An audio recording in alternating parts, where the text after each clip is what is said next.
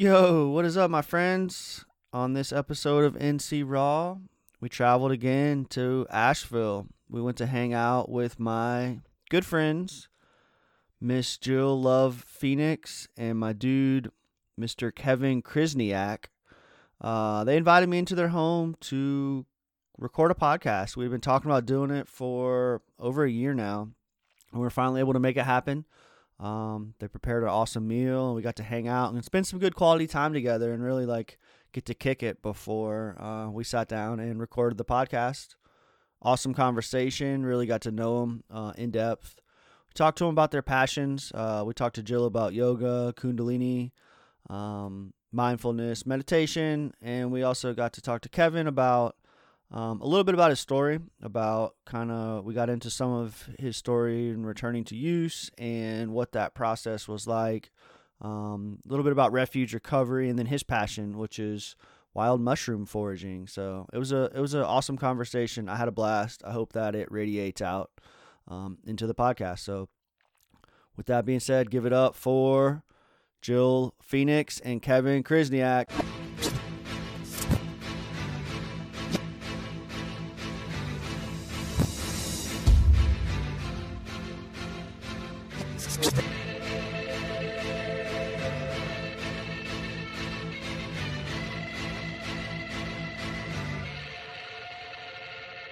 I'm just an individual, living a miracle, staying indivisible, connected to God in my physical. Essence of my spiritual presence is visible, totally leaving you unaware of my mental subliminal. Used to be a criminal, living so minimal, but things have changed in my life, is going through different intervals. Finding that balance is significantly difficult.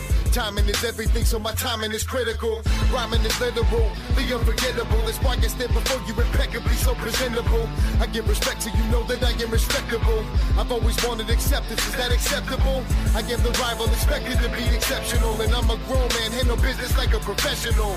I am incredible, the unconventional. And you stopping me from chasing my dreams is unpreventable.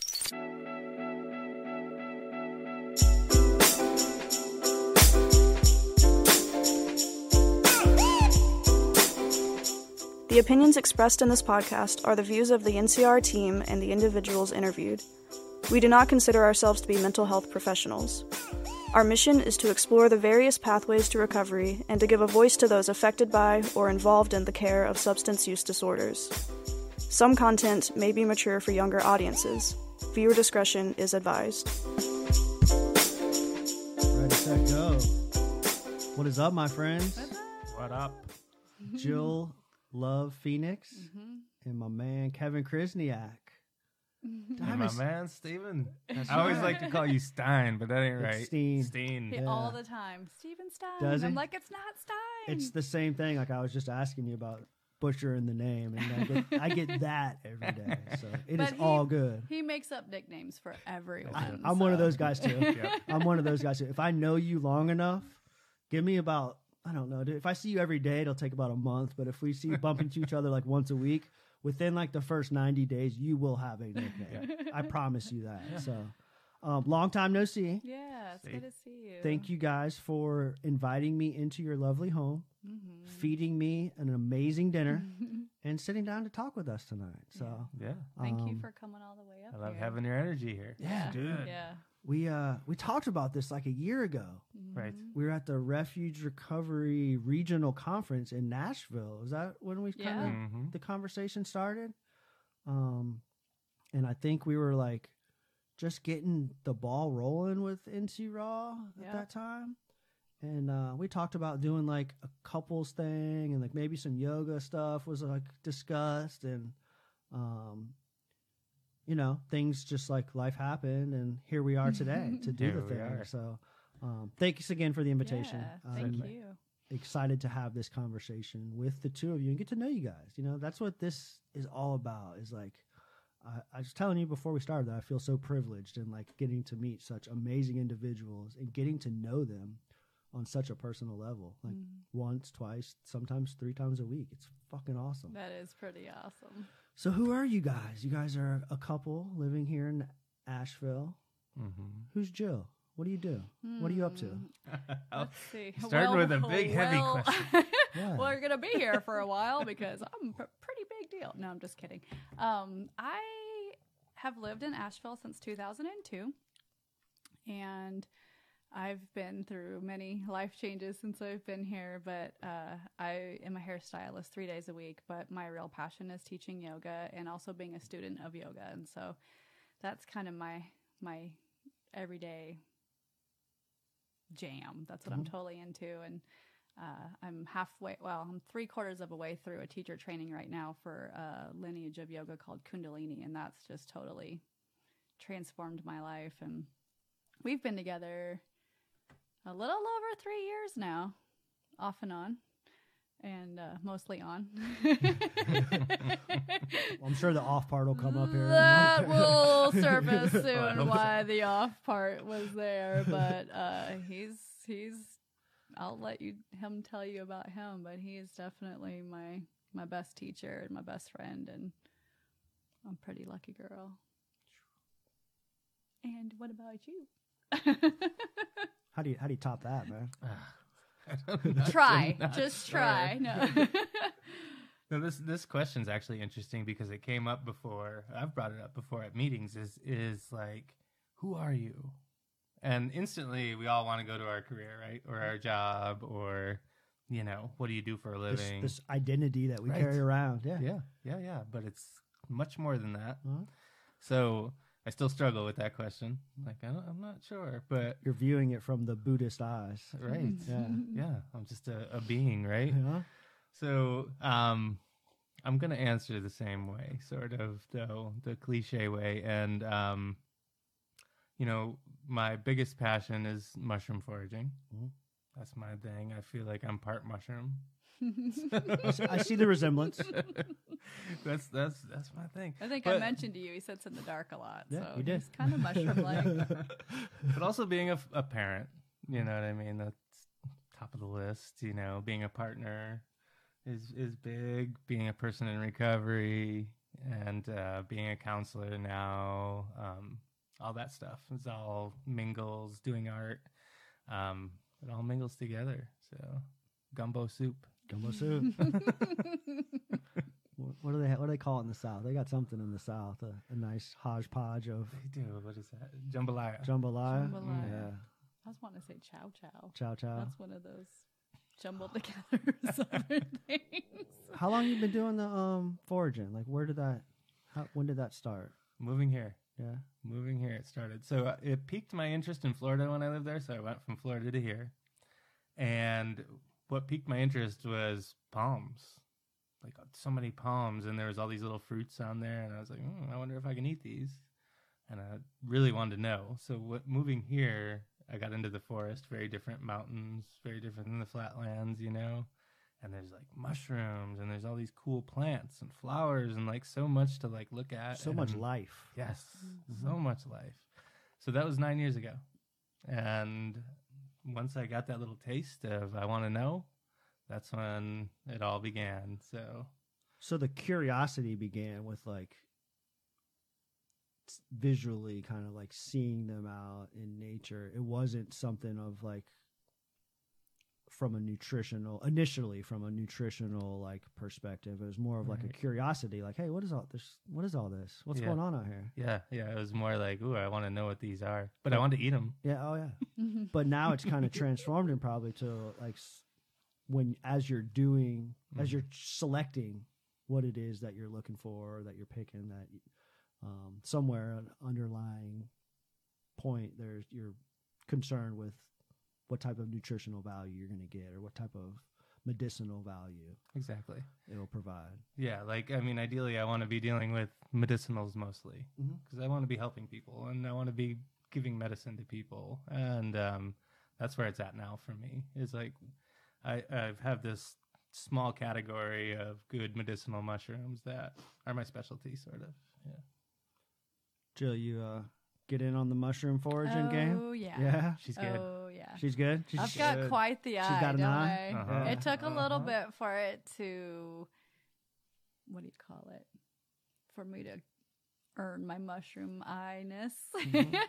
But yeah, I can definitely get down with some mushroom foraging, and it's fascinating. Like you start getting out into an area where like there's nothing here, but you start looking and they're just like bam, bam, bam, bam, bam, bam. It's so much fun, Mhm. and then getting to see which ones you can eat and seeing the different colors And being somebody in recovery, like as you maneuver in your daily life and you tell somebody that, yeah, you know, I'm a mushroom forager, like the first thing comes up is like, dude, Let me get let me some. get some, You got bro. the psychophilia. Yeah. It's like, What do you ugh. see?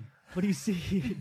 And so like just like navigating those waters and like clearing the air, and that like I'm not a psychedelic mushroom forager, that Right. I'm strictly in it for, when I say medicinal value, like it's true authentic medicinal purposes.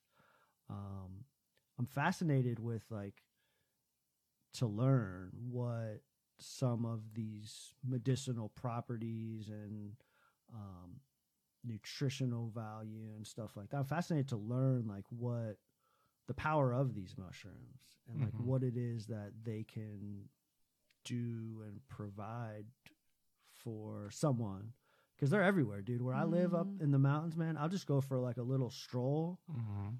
It doesn't even have to rain with like, because I live in like a rainforest. So it doesn't even have to rain like within the last couple of days. If it's rained within the last like week, like there's literally like dozens of species that I am not skilled enough to identify. However, I have been curious as to like, hey, what is there anything here that could potentially like benefit me? I'm specifically interested in like cognitive performance, like nootropic type stuff and things like that. I know like it's kind of like hip in like the supplement world. It's like the mushroom vitamins and stuff like that. Mhm. But I'm kind of specifically interested in that. But if you would like maybe talk a little bit just about what are some of the properties that these mushrooms do Sure. provide. And I'm coming your way. Yeah, that's Yeah. we're doing it. We're dude. going. Yeah, we're doing it. We're Yeah, going. we are We're putting doing on it. boots and we're going in the woods. My boots are ready, sir. I got a 6-year-old that just runs through the woods, dude. Yes.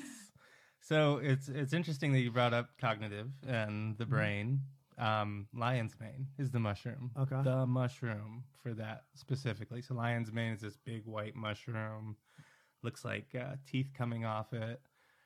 Looks like you'd be in a cave and you'd see something like lion's mane growing. But great for the brain. Really good for focus. Really good for memory, function. It helps regenerate cells in your brain. Okay. And it's powerful mushroom, but it tastes great. Okay. Tastes like crab meat. No shit. Yeah, it's one of my favorites. dude. I say that about like all the edible mushrooms. I'm like, that's one of my favorites. Yeah. But lion's mane is delicious. Like when I found lion's mane, when either one of us have found lion's mane, there's a discussion. Do we tincture it? Do we eat it? Okay. I usually am like, I want to eat it. But Yeah, that's the debate, right? So you can make medicine from these mushrooms, or you can eat them, and you're still getting a lot of good value. Tea. A lot of people make tea out of certain mushrooms too. Cool thing about lion's mane, no poisonous lookalikes. Gotcha. That's really Which important. that's a big reason why I never like ventured into like even reading a book. I was like, I didn't feel comfortable like even Right. picking anything. That's huge 'cause you're warning, smart. right? Big time Yeah. warnings. Exactly. Yeah. Uh-huh. So Go ahead. there is some lookalikes to it, but they also have good value to them. Mm-hmm. So they're good to eat as well. So that's lion's mane, and that's for the brain. My favorite mushroom that I love to forage, that is my baby, is chaga. Mm-hmm. And chaga is a really interesting mushroom. Yeah, go ahead and tell us what that is, because I never even heard of it until I connected with you, and then like you're like, from what I see on social media, not only are you fascinated with this mushroom, but you're like the chaga man of Asheville. Huh? Right. Mr. Mushroom. No, I don't know if I'm the man, but yeah, I love it. I love it. It was the first mushroom I learned that wasn't like a mushroom. Like you think of a mushroom, you think of It doesn't look like a mushroom. nothing like it. Mhm. Yeah, so no cap, no stem. You know, it's this big knot on the tree essentially. And I'll start from the beginning about this, and I could talk for hours about this mushroom, but How much of this have you heard, Joe? Oh, I can give the same speech at this Okay. point. When we do tailgate markets and stuff, I'm Oh, like, yeah. you handle them, I'm over here. Oh yeah. I showed my girlfriend's son a picture of you. I think the one that you sent me on the website, and I showed him a picture of you holding it, and he was like, "What is that? A rock?" Right. I was like, Right. Yeah. And I get, is that burnt wood? Mhm. Is that charcoal? What is that?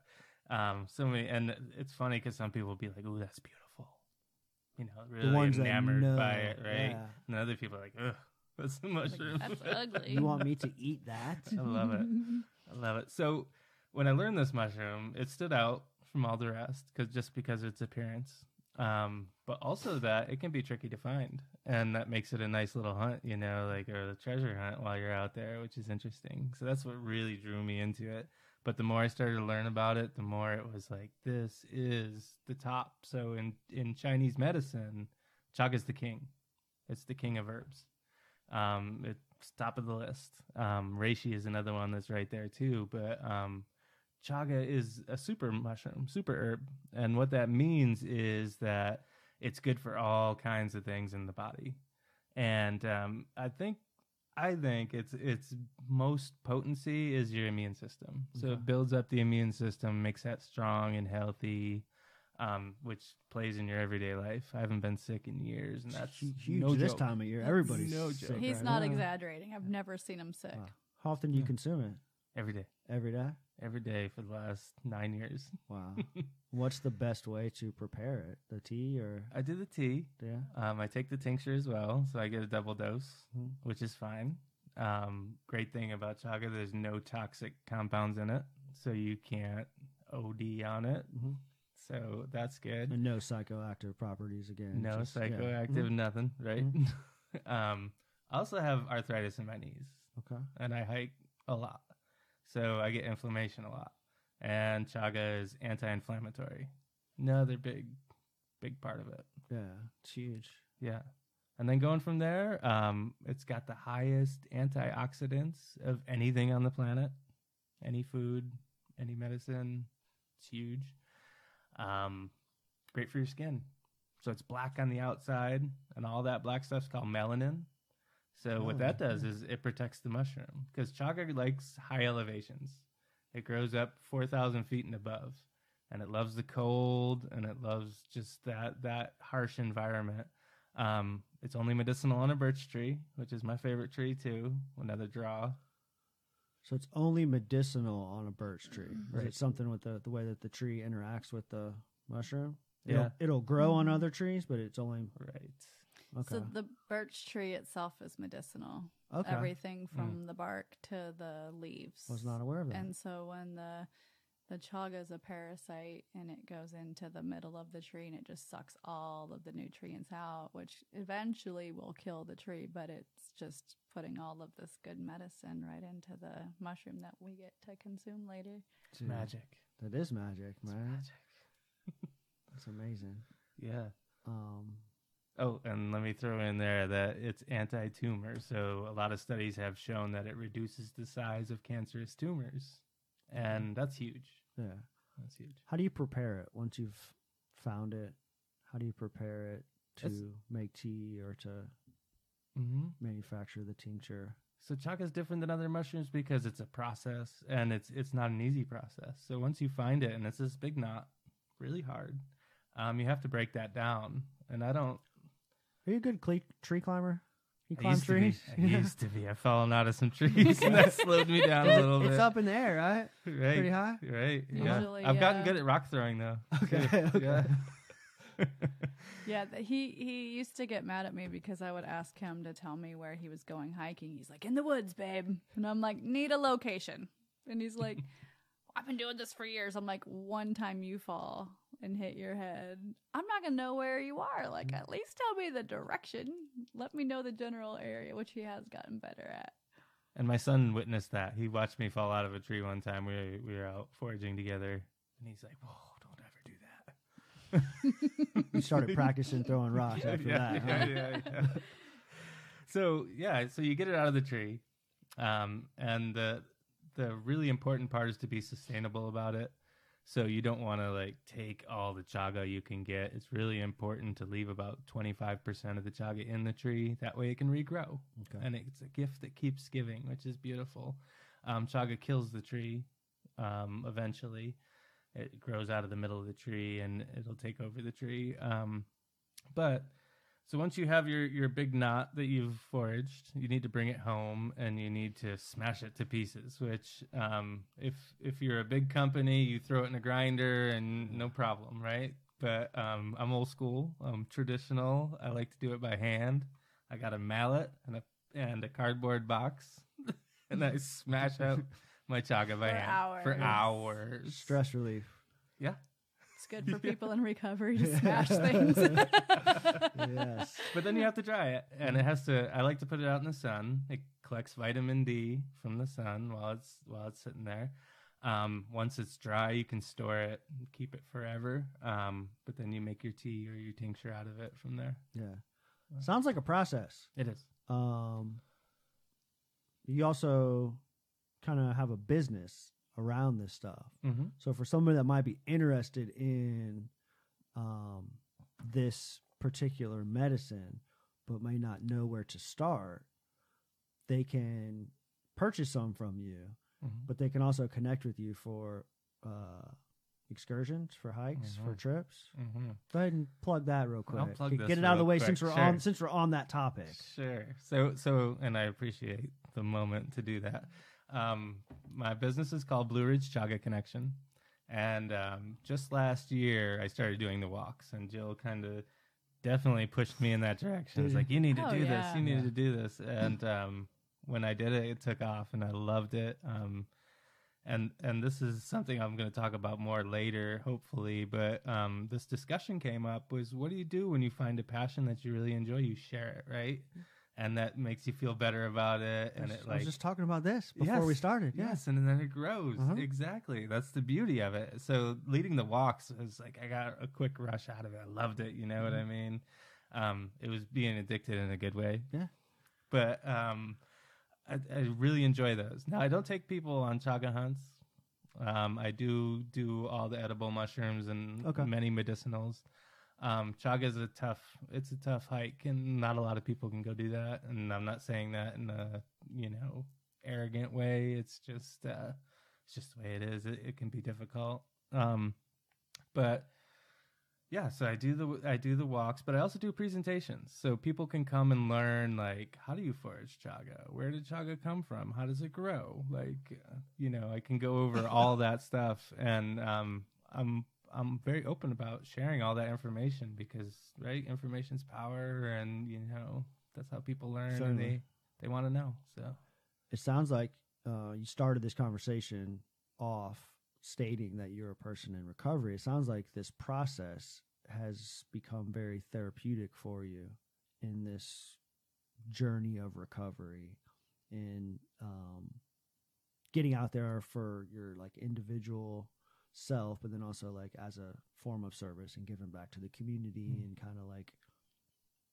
providing that level of fulfillment and value and meaning to your life. Like you talked about something that you're passionate about, right? Like so many people just like they need that push that Jill gave you. They're like, we're like afraid of the fear of failure, right? Like we're like, I don't want to start a podcast. Nobody's going to listen. I don't want to. Who's going to want to go on a hiking trip to find mushrooms with me? And then your friends, like me being one of them, I open up my Instagram and I see the joy on people's faces as they are holding baskets full of mushrooms. No, really, like every weekend, like over the summer and stuff, I would see pictures and like people were like stoked.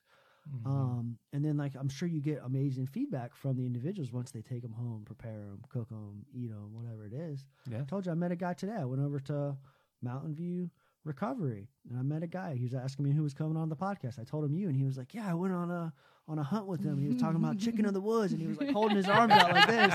He's like, that guy knows where the biggest chicken of the woods is. I was like, yeah, he does, dude. He totally does. So like, talk a little bit about what that therapeutic process and like what this provides Mm-hmm. to your recovery and like what it means to you, you know, outside of the, you know, joy of taking folks and the little bit of money that it might bring to you.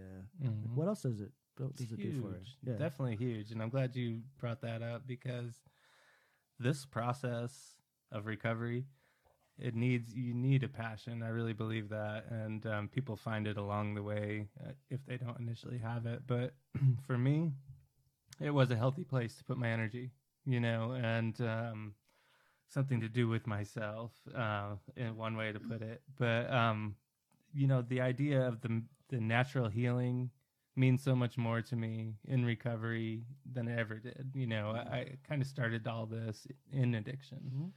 And there's no way I would be successful at any of this if I was still in addiction. Like, I'd be a mess, and I'd be like stumbling around people, you know, out in the forest, and probably pointing out the wrong mushrooms, and heavy liability there. Yeah. Which is, I mean, that's the scary part about teaching people mushrooms, is they're their own people, and they're gonna go out. And I've had people be like, "Oh, I ate this mushroom," and they'll show me a picture. I'll be like, "Oh no! Like, do we need to go to the hospital?" Pre-walk, not.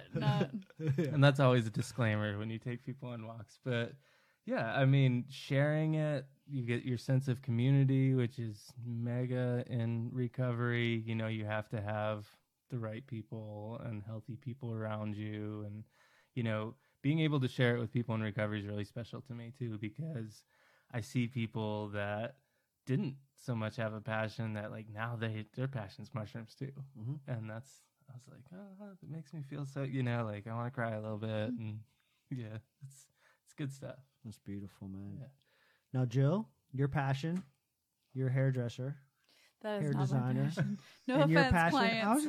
Love you guys. Let me set it up. I'm setting you up. And your passion happens to be yoga. And you're a yoga teacher. Where do you teach at? What do you teach? What does that do for you? When did you start? Oh God, all these questions. So I started doing yoga in 1998 with a before it was like super hip. A VHS tape and a yoga mat in my my living room, and I was actually married at the time to an addict. I have this thing for addicts. So I'm an addict for an addict. So, and we started to have a lot of issues once I found out he was, I thought he was using again. So I found this video, found this yoga mat, and I started getting on the mat. And, so that was in 1998. And then I kind of dipped in and out of it. Just lifestyle. I was traveling for 3 years in my Volkswagen bus. Nowhere really, you know, I just didn't. Badass, by the way. Thank you. Okay. Didn't really have the commitment at that point to want to make it part of my daily practice. And then when I landed in Asheville in 2002, a friend of mine, Shannon DeClough, if you're watching, hey Shannon, she used to teach at a studio that I'm just now getting the opportunity to start teaching at. It's like this beautiful full circle, but it's West Asheville Yoga in West Asheville in Haywood. And she came in one time and I did her hair and we just became friends. And so then she started teaching yoga and I was like, oh, I'm going to come to your class. And so every week for, I don't even remember how long, I went to her class and it really started to get me back in there. And then marriage number 2 to an addict. And I stopped doing self-care and I got out of it again and just went into full codependent mode and like needed to be needed and run the show and blah, blah, blah, blah, blah. And our marriage ended, thankfully, in 2015 and I moved out and a friend of mine invited me to go to a class at Asheville Community Yoga and I was like, yes, that would be great. So I went with her, and now they can't keep me out of there. Literally. Hi, ladies. Truth. Namaste. And Michael. But that place is such a beautiful environment, and it's a nonprofit, donation-based studio. So myself and all the other teachers teach for free and make it accessible for everybody in the area to come and do yoga, whether they can afford to do it or not. But I started going there and literally would be there sometimes 2-3 days a week or a day. I'm sorry, 2-3 days, 2 to 3 times a day every day of the week. I was always in there. And then in 2016, I decided to go through their teacher training program. So I got my certification there, and then I started teaching there. I think it was 2016. Yeah, like a month after I graduated. Yeah, it was 9 months. A month after I graduated and got my certification, I started teaching there, and I've been teaching. Right now, I teach a meditation class on Wednesday nights at 6:15, and then on Fridays I teach Gentle Flow at 12:15. But I volunteer a lot and step in and sub when I can. I was teaching like 3 classes up until a couple weeks ago, and I let one of them go just for my schedule wise. But so I teach there, and then I also, like I mentioned, I'm going to start subbing and hopefully stepping into a regular class at West Asheville Yoga at the end of this month on the 28th. I'm subbing for a teacher there. And then I just started teaching a Kundalini class, which is my jam. Yes. Last Friday at Longtime Sun in Fairview on Fridays at 10 in the morning.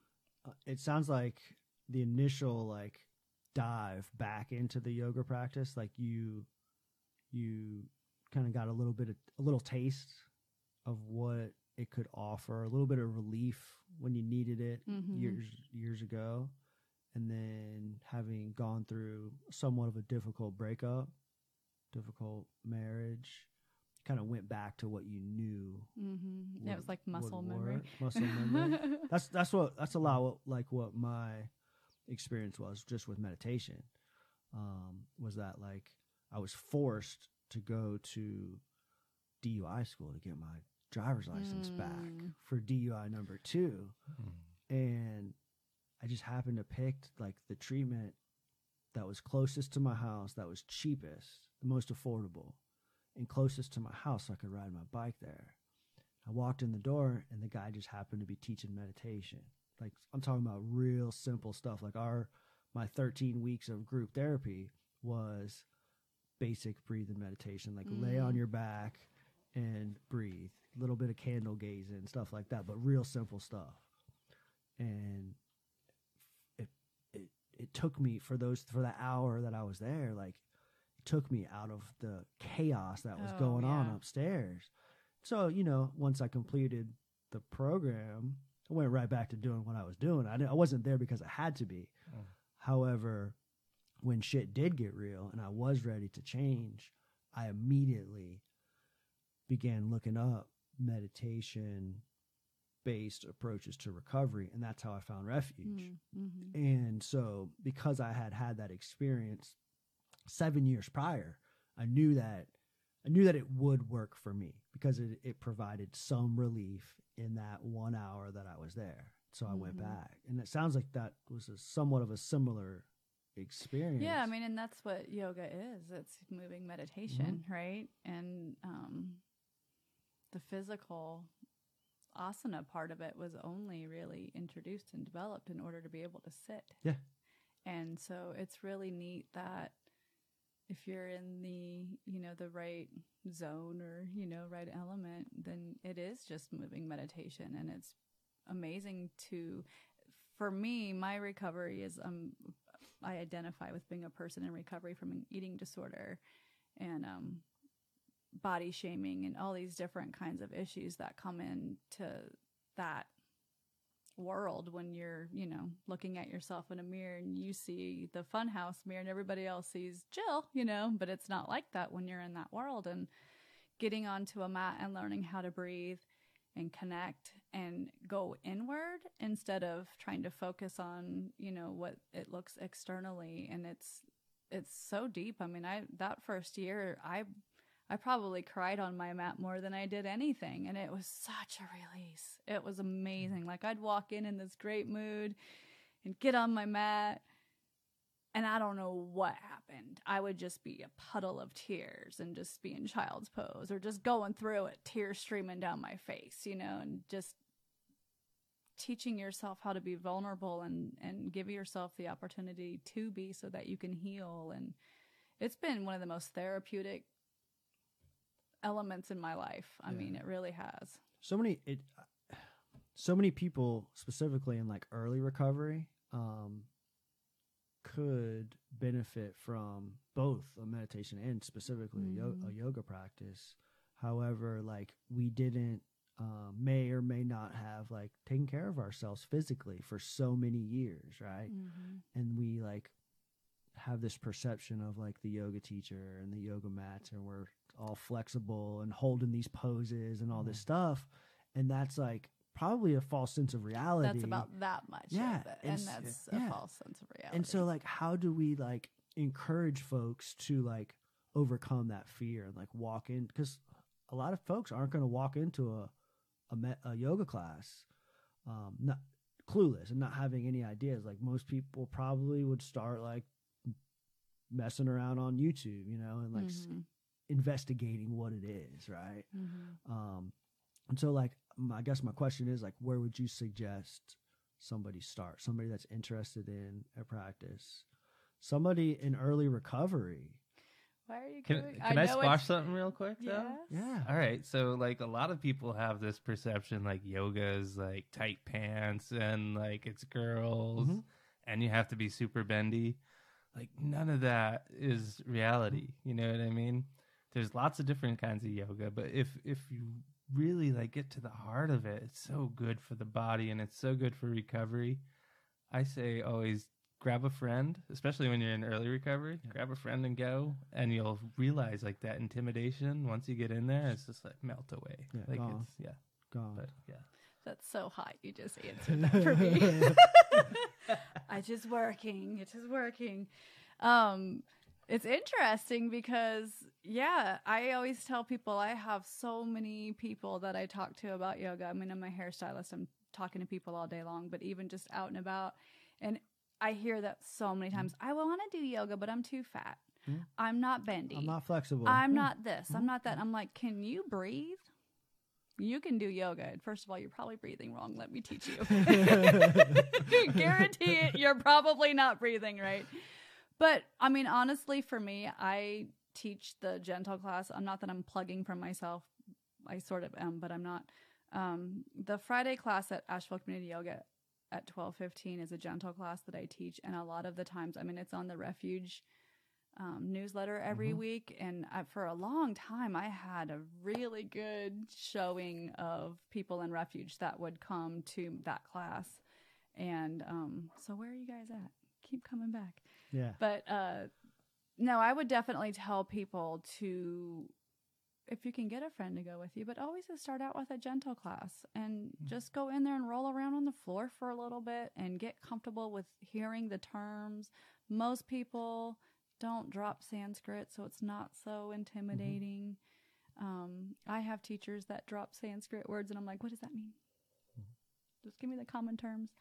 But to start out with a gentle class, a DVD is great. YouTube is great. Like anything to get you moving and breathing. And I personally like classes because I like to be in a community, even if I don't talk to anybody. I like to feel like I'm being held and supported in that way, especially in early recovery. But I also get that it could be super intimidating and uncomfortable for people to go into that environment. But I always say, don't just go once and say that's it. Go to a different class, go to a different studio, go to a different teacher, hear a different voice until you find the one that resonates with you and that gets you connecting with your breath and slowing down your mind and just giving yourself an hour. Like that is such a beautiful gift, to give yourself an hour to stop and be with you and like get in your own little island and be shown how to move your body in ways that you're probably not used to, and how to, you know, connect with your mind and like, but in a compassionate, non-judgmental way. And it's hard to do, but it's like a precious, precious gift to give ourselves, especially in today's world where everything's so fast and chaotic, loud and chaotic, and, you know, it's overwhelming. So it's anything that can get, you know, if it's a YouTube video, that's perfectly fine. That's how I started, only they were VHS tapes. But it started, you know, and anything that gets you to just slow down and remove yourself from everything else for a little while is super important. I like the find a buddy idea. I really do. Yeah, I think that he's brought a lot of men, I don't think you've brought any women, but men in early stages of recovery to yoga without me being the teacher. I'm not even there. Like he goes on his own, and it's pretty awesome. Mm-hmm. Yeah, that's key. And to Just be to able have a to buddy. have the opportunity at a place like Astral Community Yoga, Mhm. where it's donation based, where you don't feel obligated to, or financially, restricted on what you can or can't afford to pay. It's affordable and open to anybody. Yeah, and I'm not downplaying the benefit of paying at other studios either, because it's all energy exchange, and I think that's really important. And that's actually something that I've been really sitting with for the last year, is that paying for that energy exchange. I mean, there's other, like West Asheville Yoga, they do a sliding scale, which is really great, and it's $8 to $15 for classes there, and there's so many affordable modalities in Asheville, which is wonderful for yoga. But I love Asheville Community Yoga just because that's kind of my home. Yeah. And they're Yeah, wonderful. and to talk about variety, there's 80 some teachers. So I mean, if one's not your flavor, you got many to pick from to really resonate with the teacher in a class. That's important. And yoga will make you live like forever. And mushrooms. There's no promises. There's no. This guy right here, he is going to live forever with If the you chaga do and the yoga while eating mushrooms and drinking chaga tea, you will live forever. The 300-year-old man in recovery. I love it, man. So many, it's difficult. I'm guilty of this myself. It's difficult to start any new routine, whether it's a meditation practice, whether it's a yoga practice, to incorporate that into this busy life that we live, even though we know the value. Like, it's clear to me, I know what meditating every single day will do to my life. Mm-hmm. When I walked into your house, you asked me, based off of our last conversation last year, how's your meditation practice going? Because there was an accountability conversation that went down. And I know that I should be I know what meditating 7 days a week will do for me, yet I still don't do it. Right. And so, like,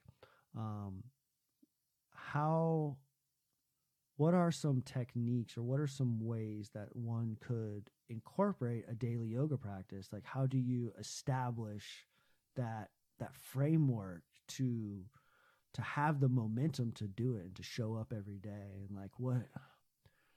Well, first thing I want to say is how often should you show up? I guess too. Like three times a a day. day. It works for you. Who needs to work? No. First thing I want to say is, I think when most people say I don't meditate, is you probably meditate and you don't even know it. And most of people, like if you're washing dishes, that's meditation. Hopefully when you're driving, you're actually looking at the road, but that's still a form of meditation. Listening to music is meditation. Dancing is meditation. Mowing the lawn is meditation. So most people are doing it without even realizing they're doing it.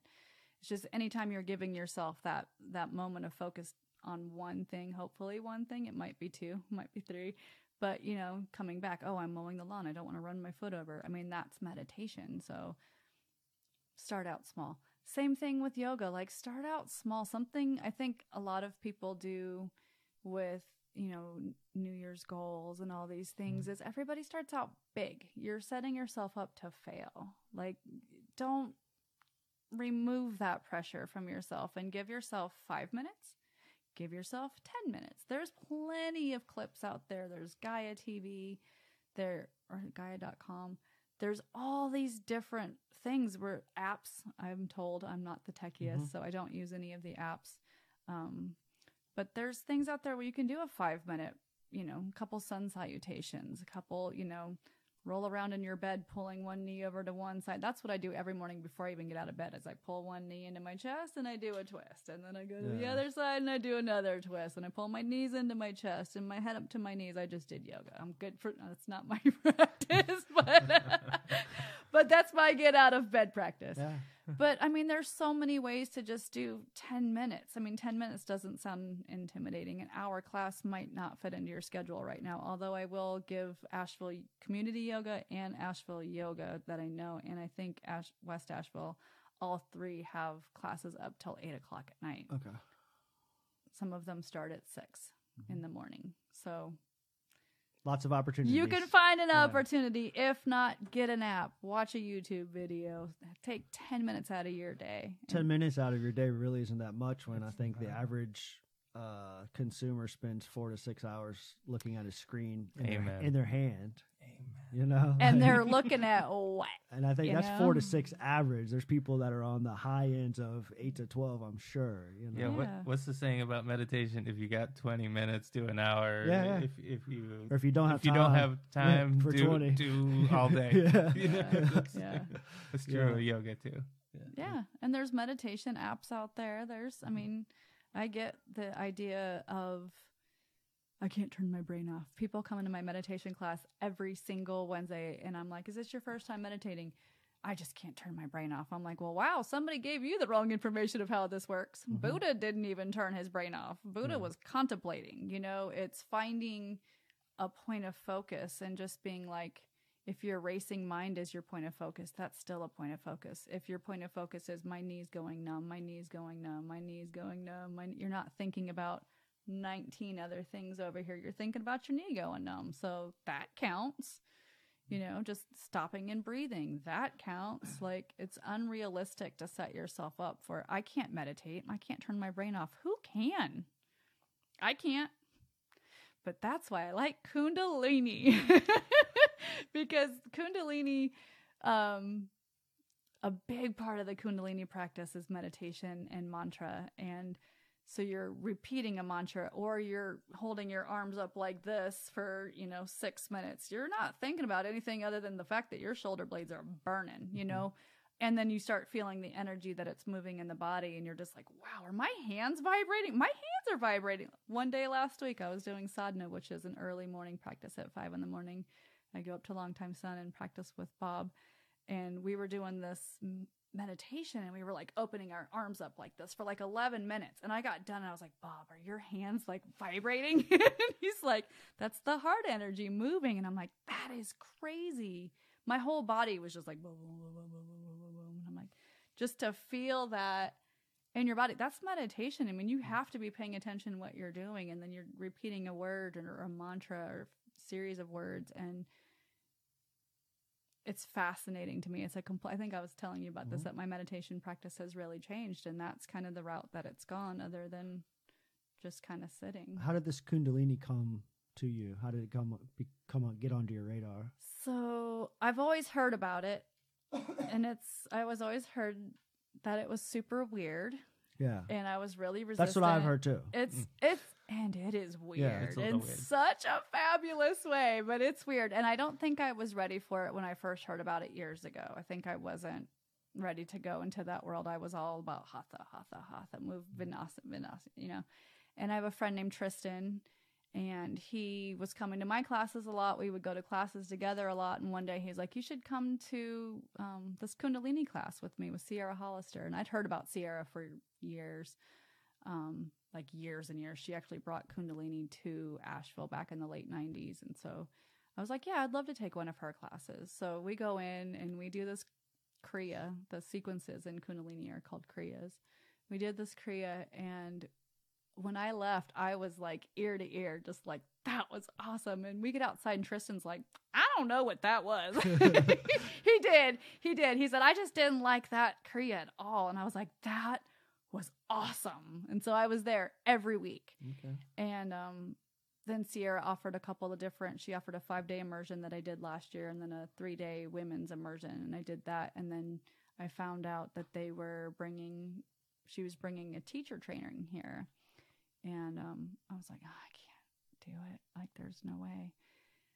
But I really want to, and I'm really feeling called to do it. And I sat with it, and I sat with it. And then we ended up moving into this house, and I have an Airbnb, and passed out an email to the group that I was in previously with the 5-day immersion. And Sierra just instantly grabbed me and was like, I want to house the teachers at your house. And I was like, perfect deal, huh? Oh my God, I totally have to do this. So I've had these amazing teachers. I mean, amazing teachers in my home, and amazing training that I'm doing right now with amazing people. And it's lit a spark for sure. It's changed my whole yogic path. But that's the whole thing I wanted to mention earlier too with like yoga. It's not this isn't a hobby.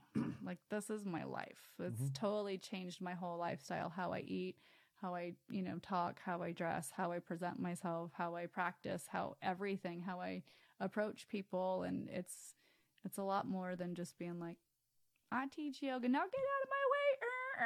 Like, it's different. It's a lifestyle. It's a lifestyle. How did you guys meet? Where did this relationship start? We're 45 minutes into this thing, Right? Go for it. Okay. So the birth. The birth. The actual birth of it came from Tinder. Okay. All right. I didn't know what Tinder was. I was newly single. I've been married for 15 years. Total. And that lasted. I've had like 5 or 6, maybe 7 couples on this podcast before, and this is the first Tinder hookup that we've had. Well, it wasn't Tinder hookup. 2 years strong. We didn't, we saw each other We on there. noticed each other on there. But then it graduated to OkCupid. I got off of there as soon as I kept getting messages from Weirdos. other people. I was like, ew, I'm not that kind of And girl. then I was like, oh, There's the guy, the same guy. Yeah. exactly. Uh-huh. And then it became a date from there. It was not a date. It wasn't a date to her.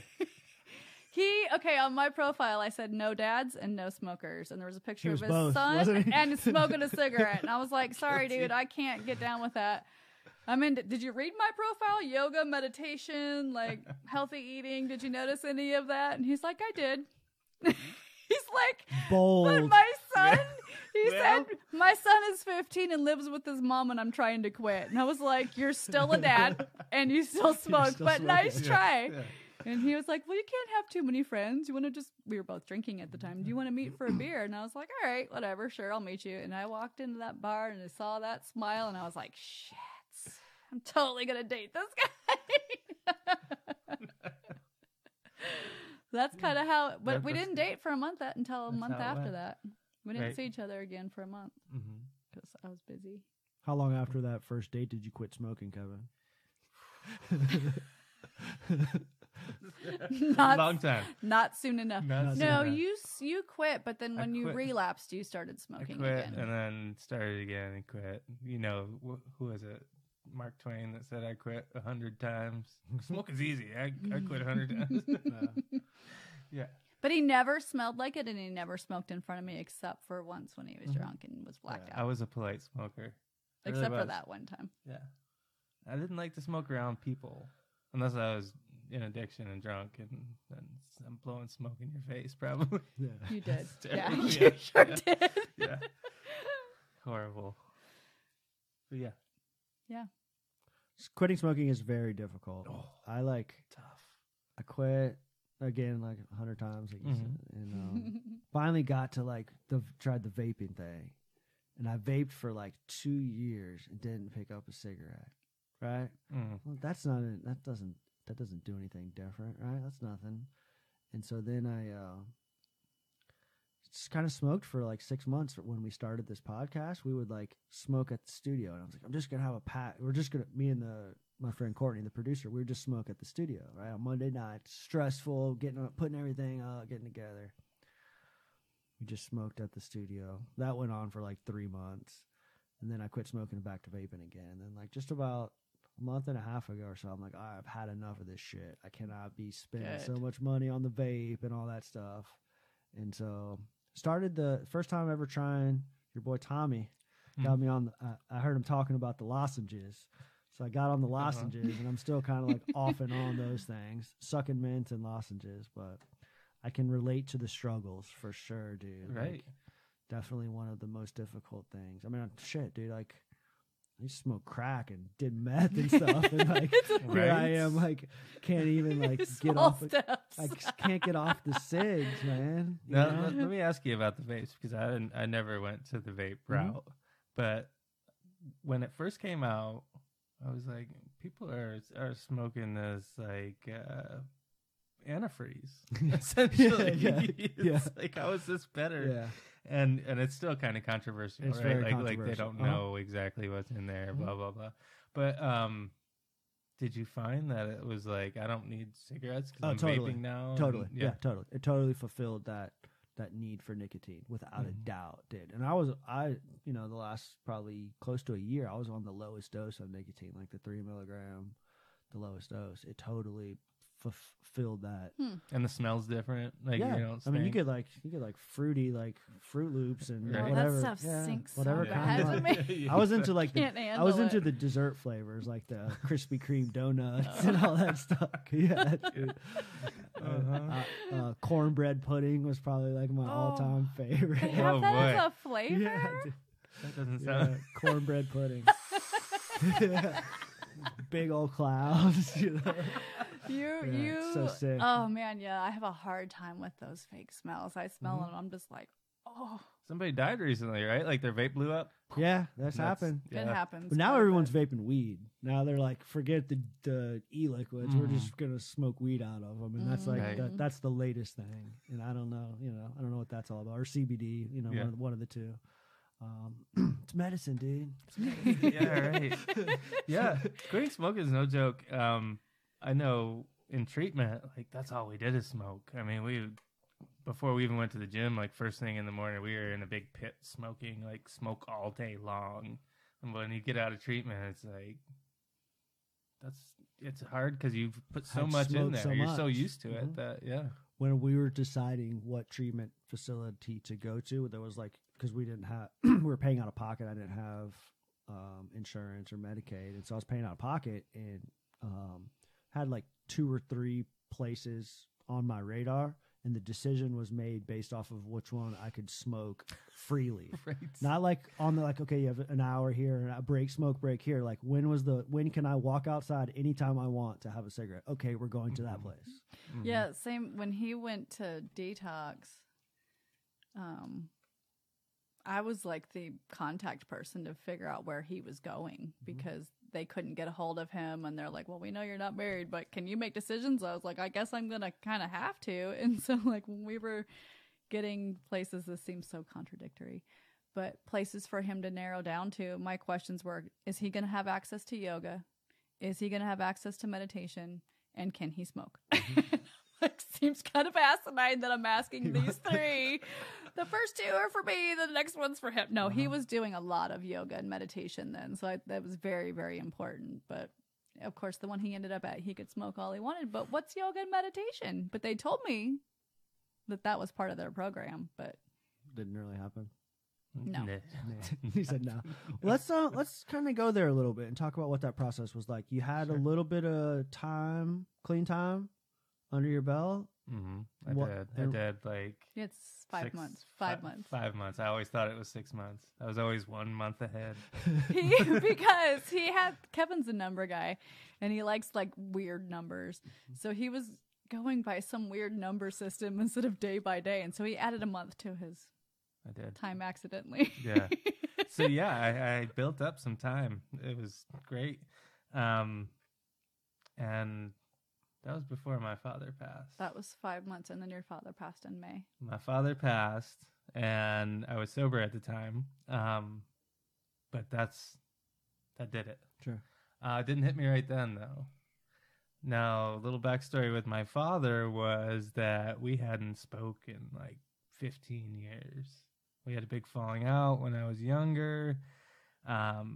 Long story there, but both of us were very stubborn, didn't reach out to the other one. Big rift in our relationship.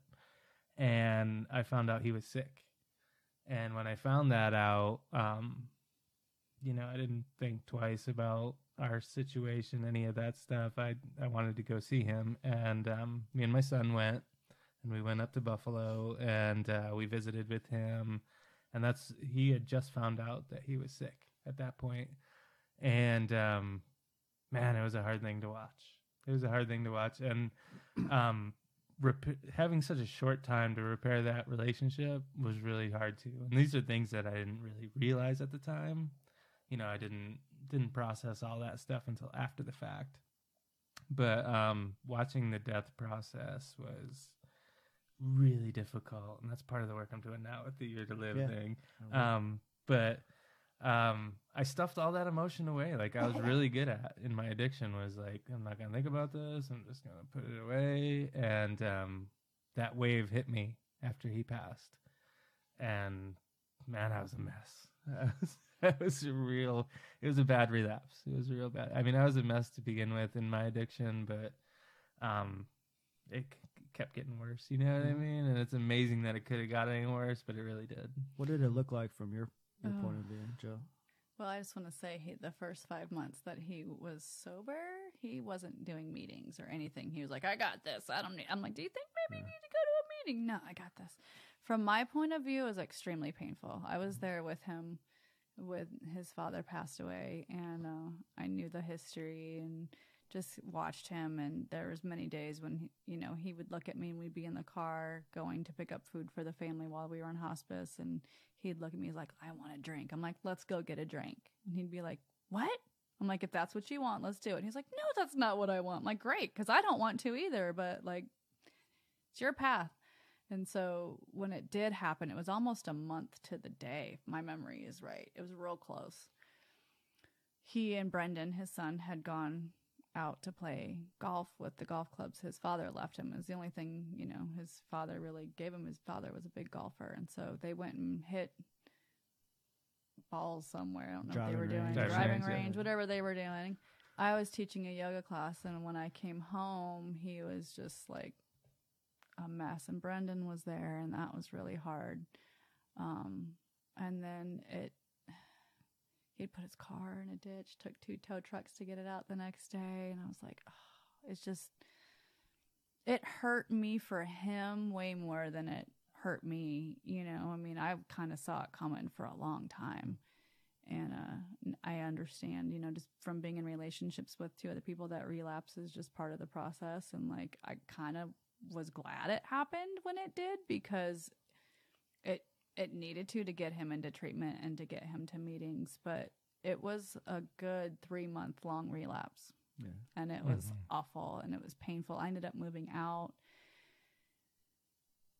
One of the blessings of our relationship is that Kevin's been able to teach me how to not be codependent. And so instead of feeling like I needed to stay and watch, I was basically thrown out, which I was easy to, he doesn't probably remember that, but like, he didn't want me watching it, of course, and he knew what was happening, and it was painful, and it was sad, and it was hard. I mean, I didn't sleep for many nights, wondering, sometimes I would drive over there in the middle of the night looking through the windows and, okay, he's still alive. Okay, good. And I called his therapist once. It was like, what do I do? Like, it was not pretty. And then one night I was at a friend's house watching her cat, and he called me at like 11:30 at night, and he's like, I need you to come take me to the hospital. And I was like, are you okay?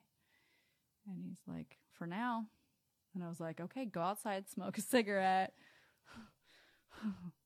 stop drinking, go outside and smoke a cigarette. I'm on my way. And so I got over there, and it was there's no hesitancy on your part. No.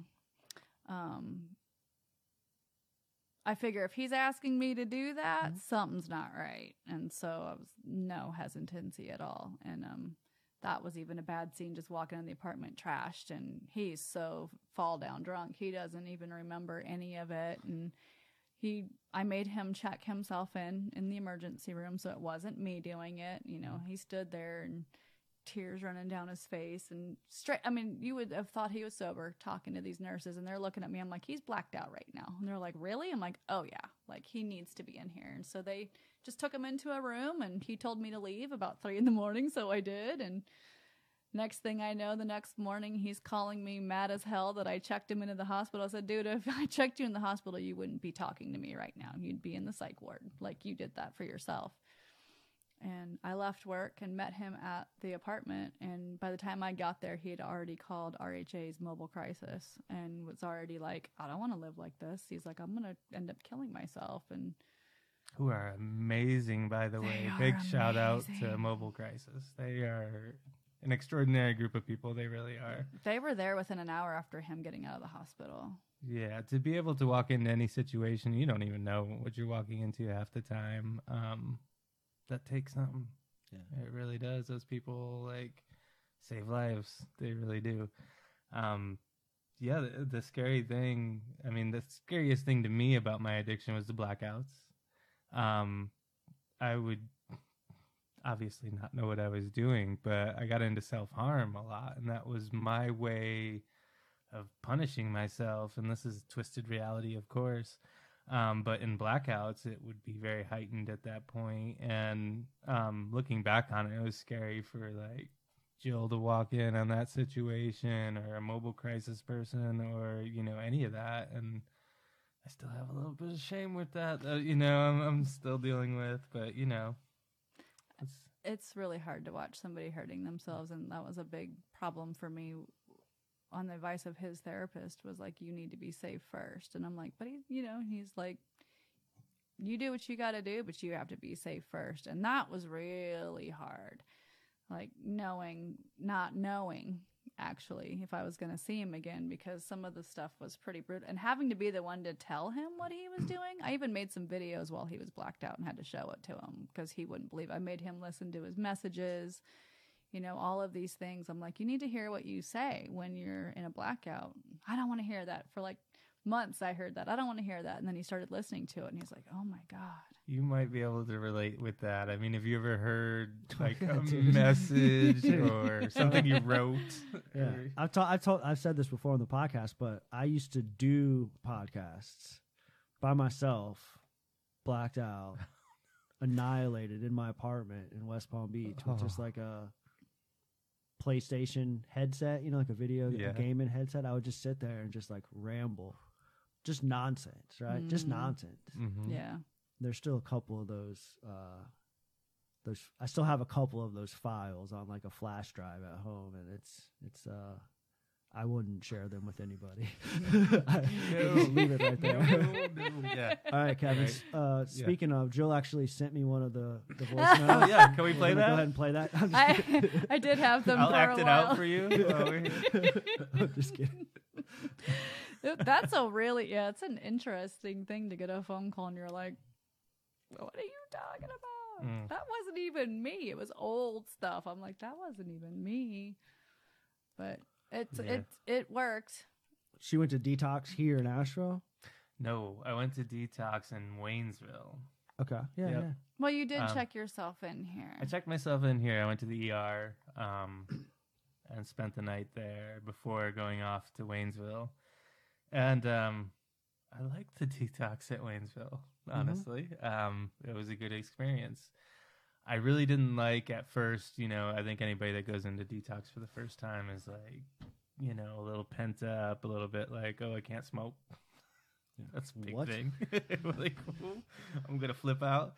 But yeah, no phone, no clothes. They put you in your jumpsuit or whatever you got to wear, and slippers and all that jazz. And yeah, I mean, that part got me at first. But once I settled down, it was something that's when I opened up. That's when really, like, when people talk about vulnerability and like talking with other people and being open, that experience started the process for me.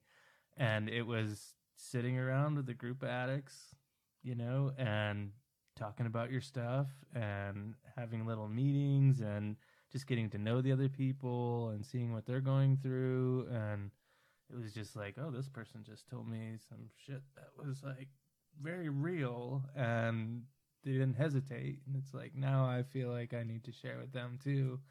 And it's that reciprocity, instant bonding with strangers. And I haven't seen them since, and you know, I don't know if I ever will, but those moments in that detox for a couple days was just like powerful stuff. It was, and it dried me out too. The key to getting initially sober, I do believe, is you need to be removed from your environment. You know what I mean? Like, my environment was very toxic and very like, if I stayed there, it wouldn't have ended. Well, it's high risk. You'll end up in jail. You'll end up, you know, in the hospital. Exactly. Or you won't make it. You know, it's one of those three things that are going to happen. Yeah. And then you decided to do an inpatient treatment facility down in Florida. Well, shortly after? it was kind of like arranged for me. Yeah, so while- Jill facilitated while I was in this. there. I yeah. sent his ass to rehab. It was all news to me. It was like, you're off to Florida. I was like, oh, Yeah, they didn't give us a whole lot of options with what his insurance covered. And because he was in detox and he was not able to have phone calls, they contacted me. RHA put this person in charge of figuring out where he was going to go to me. And I got to essentially tell him where he was going. And there was one choice here. It was ADAC out in Black Mountain. And I had not heard great things, but I also knew that if he was there, I would try to go visit. Yeah. And I was like, I can't. I mean, I was going to try to come to Florida too, but it was like, it was further. You know what I mean? And I don't know. ADAC just seemed like it was way too close. Plus, this other place, they made it Knowing sound what like there you was have yoga already- meditation there. Knowing what you had already been through and like I needed past time behaviors. away Yeah, from yeah. him too, because like his relapse was so bad, it created so many issues. And I think I was pretty compassionate the whole time and understanding, but after a couple months, I was just like, I can't be with you anymore. You got to do your own journey. My journey is going this way. I was a terrible partner. I really was. Awful. Oh, they- Awful. I wouldn't have stayed with me. You weren't that great. He's wonderful now. Like, so he went to rehab and I told him I would move back in. I was like, I'm not going to be with you, but I will move back in and pay your bills and take care of the apartment until you come home, and then we'll figure it out. And there is some shit that went down while he was in rehab too that we had to sort through when he got back. But when he came back, I mean, he took me to Catawba Falls, which he had actually fallen off of years before while he was drunk, and survived. Good story. The boys got angels. And he took me to Catawba Falls like within a couple days after he got home, and we sat there for hours, and he told me every single lie he had ever told me. It's like immediate accountability. It went on for a long Yeah, time. yeah. It was like an hour and a half. Uh-huh. And that was even harder. It was hard, and it was hard to hear it. And I was like, I need a minute or 12 weeks to let this all integrate and let me feel how I feel about all of this. But essentially, like, so you know, there's this thing that happens and you fall in love with someone's potential. I think that's what I had done in our early stages of our relationship. But then when he came home, it wasn't just him talking. He became that potential. Beyond what I ever thought he would be. And I know I mentioned this to you when we were just hanging out, but he's become my best teacher. He's taught me vulnerability. He's taught me dedication. He's taught me discipline. He's taught me restraint. He's so many things that he's taught me. I call him Captain Recovery all the time. Like, he is not the same person when we started dating. He's not that awful partner. He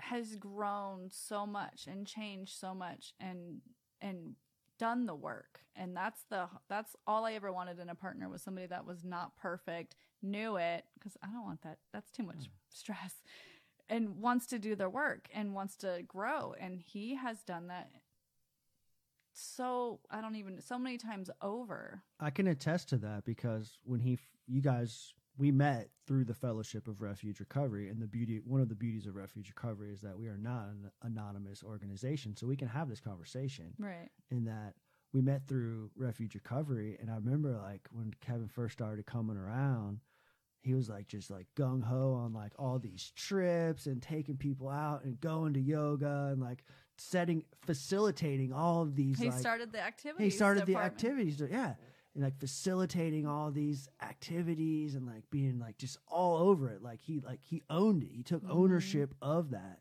I was like, dang, who is this cat? Where did he come from? It's super neat to see that, and I see that in people. Keith, who's now the activities coordinator for Refuge, he was just like that. It's so neat to see that, and that's what people need. You know, dude. when you throw yourself Some into purpose. recovery, it's, you know, going in all like that. I mean, you have more strength in sobriety, I really believe, if you get more involved. Of Yeah, course, you know? certainly. Yeah. One of the things that I've probably failed at in this show is talking in detail about refuge recovery and kind of what it is. And, you know, we've had guests on from the Sangha, and we just like, I don't know how much detail we've gone into as far as like what the program is. So I think like maybe we could spend some time kind of like getting into like what it is, and 'cause y'all got a lot going on out here in Asheville. Yeah, we do. And you also have a big event coming up next month. Right So on. like if this conversation might pique some interest, there is opportunities coming up to That's great. kind of get involved. Mm-hmm. Yeah. I think one of the first things that like I see with you guys is that refuge recovery is intrinsic in that it's open to individuals of any addiction. Yeah. Right? It's not specific to narcotics. It's not Mhm. specific to alcohol. It includes substances and behaviors. Mm-hmm. And any type of addictive behaviors, because the root cause of our addiction is kind of the suffering that we create through our clinging and craving to pleasure and our Mhm. aversion to pain. It's all the same thing, right? And so Exactly.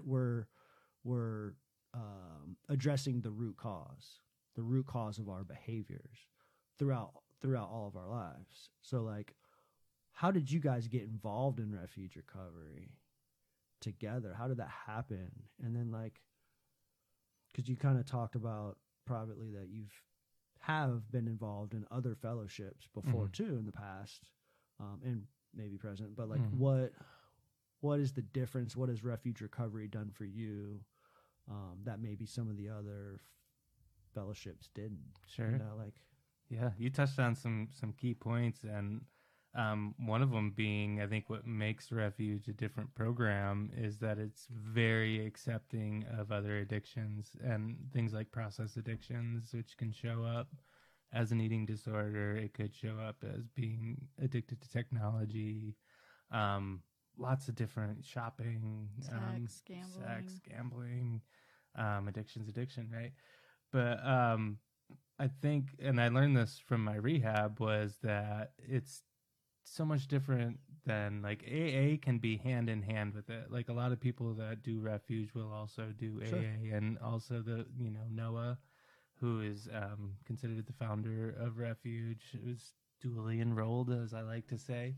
But that open environment makes a huge difference, because I think you're getting different viewpoints of how to stay sober, and it's not just one way. It's like, oh, this person's got an interesting idea and they don't have the same addiction that I do, but I can get something from that, their input.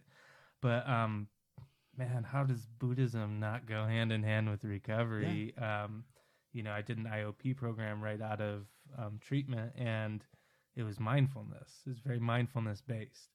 And Buddhism's all about mindfulness, but watching what we say, watching what we, our actions, what we do, watching what we eat, like all these different things, being mindful plays in your everyday, as trying to stay sober. And Refuge is really big on that. So they have a meditation at the beginning of every meeting, a 20-minute guided meditation, which is huge. And not only does it give you a chance, like you rush into a meeting, you sit down, and it's not like go. It's like, let's just ease into this, sort of. And meditations can be really powerful for people, and they mean different things to different people. But it also gives you that time, like that you're getting in the moment. And I noticed like the value of sharing is so much deeper to me.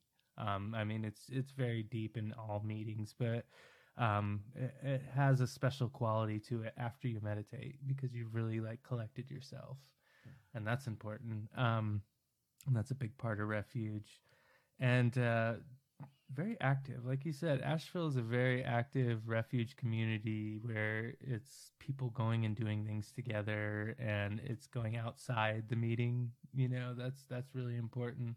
And yes, the regional conference is coming up March 15th through the 17th. Yeah. I believe is the dates. So when I say regional, that's anywhere from Tennessee on down to Florida.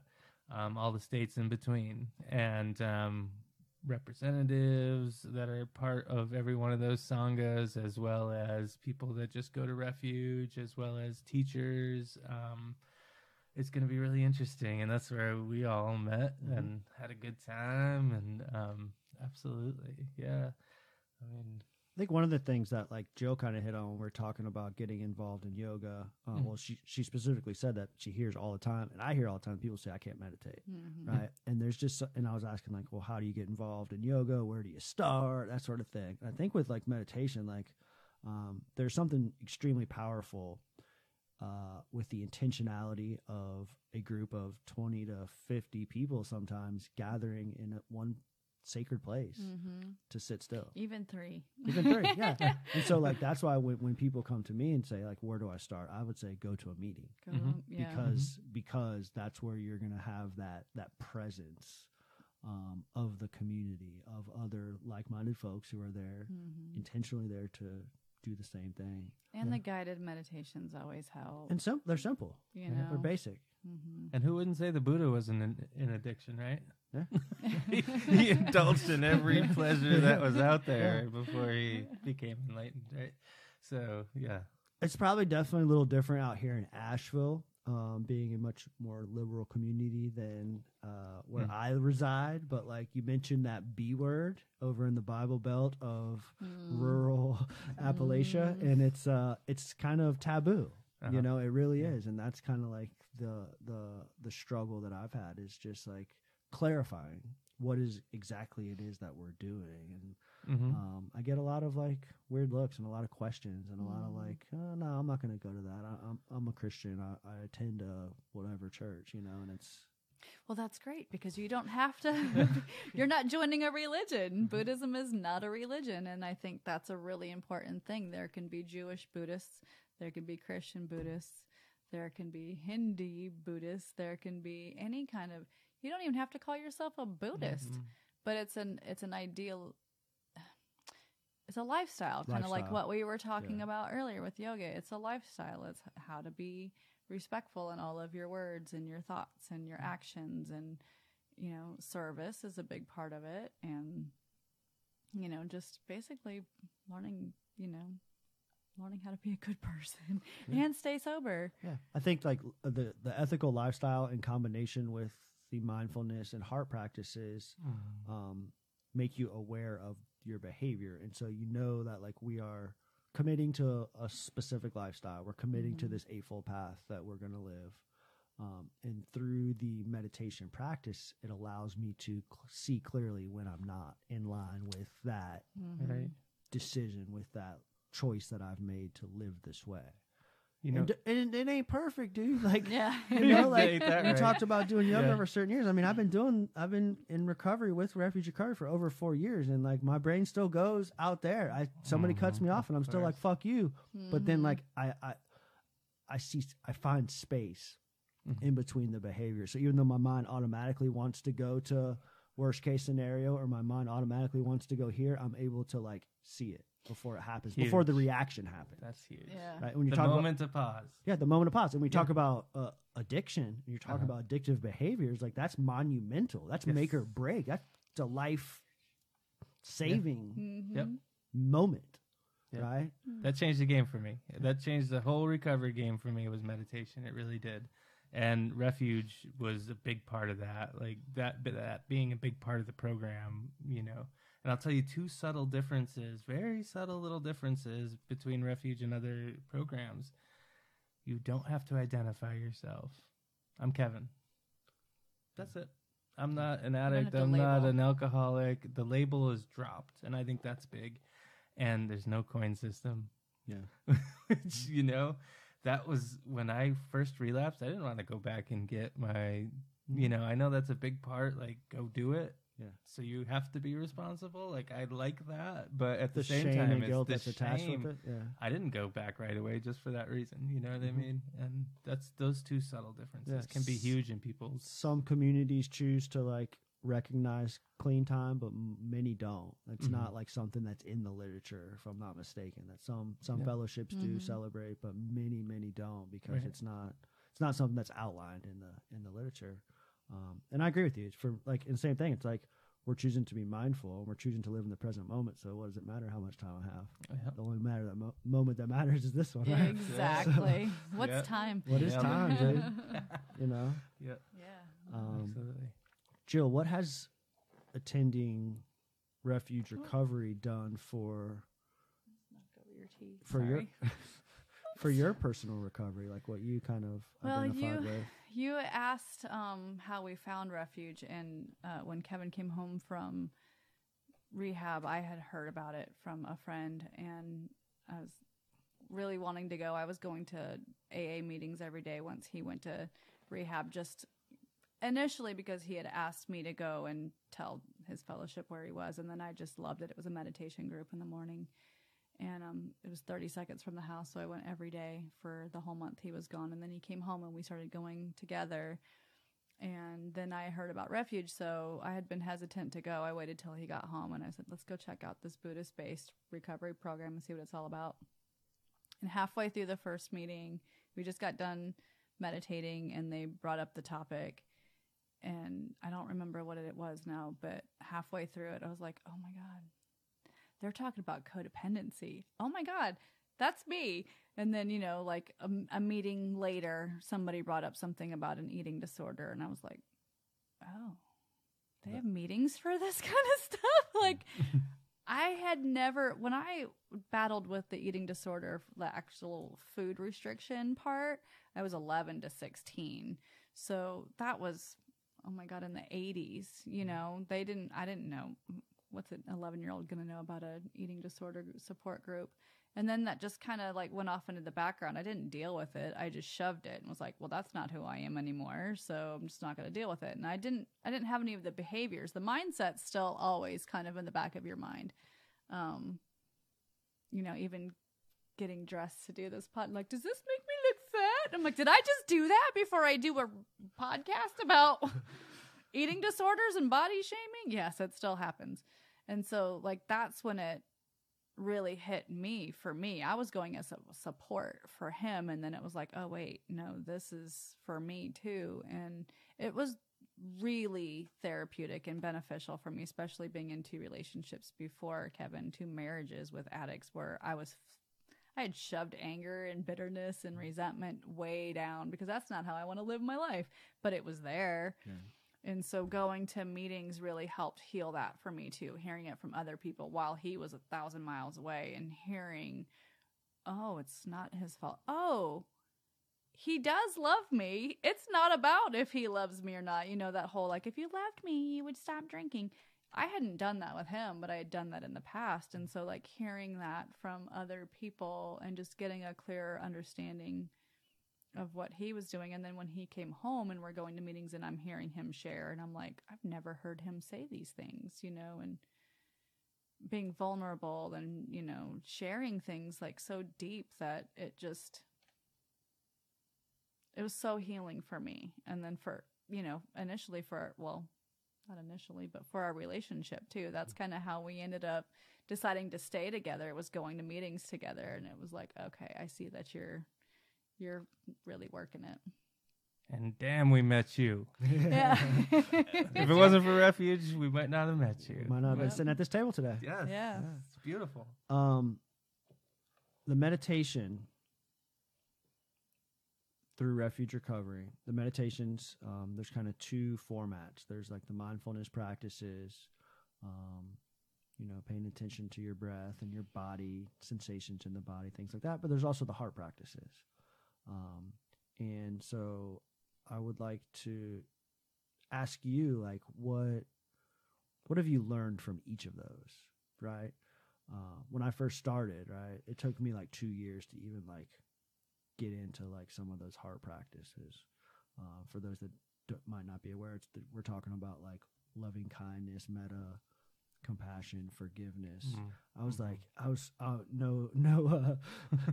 like, you know, that's hippie shit, man. I don't need any of that stuff. I was like, this meditation, New age. yeah, it the mindfulness makes me feel good. I didn't really hurt anybody. I'd make 100 all kinds of excuses. I didn't really harm anybody but myself. There's no forgiveness needed, right? The only damage that was done was to me. you know, and so I just didn't want any of it, right? Mhm. And it took a long time for me to get there. And when I did, like you kind of alluded to earlier, like with your yoga practice in the beginning, like the floodgates just opened up. And that's like 2 years into recovery after experiencing like some pretty traumatic events in my life in recovery. Mm-hmm. I decided to, okay, these guys must be onto something, right? Like I was invested in Refuge Recovery to the point I had experienced the relief. I had remained sober for like 2 years. So I was like, they must be onto something. There must be something here. So I'm so hurt. I'm in such a vulnerable place. Let me just see what this is all about. And it was just like an eruption. There was so much shit down there that I had just kind of like buried and like avoided and not and suppressed to the point where like they were like I was out of my mind, you know, like it just wasn't present. So I guess Yeah, you brought up the two practices, and they're very different. And when I first got into meditation, it was like, oh, what is to meditation besides sitting there? Yeah. And like not thinking? Like those are the two things I thought made up meditation. But these practices, huge. I mean, and very different. So when I first got into it, mindfulness practice was the way for me, and I used my malas.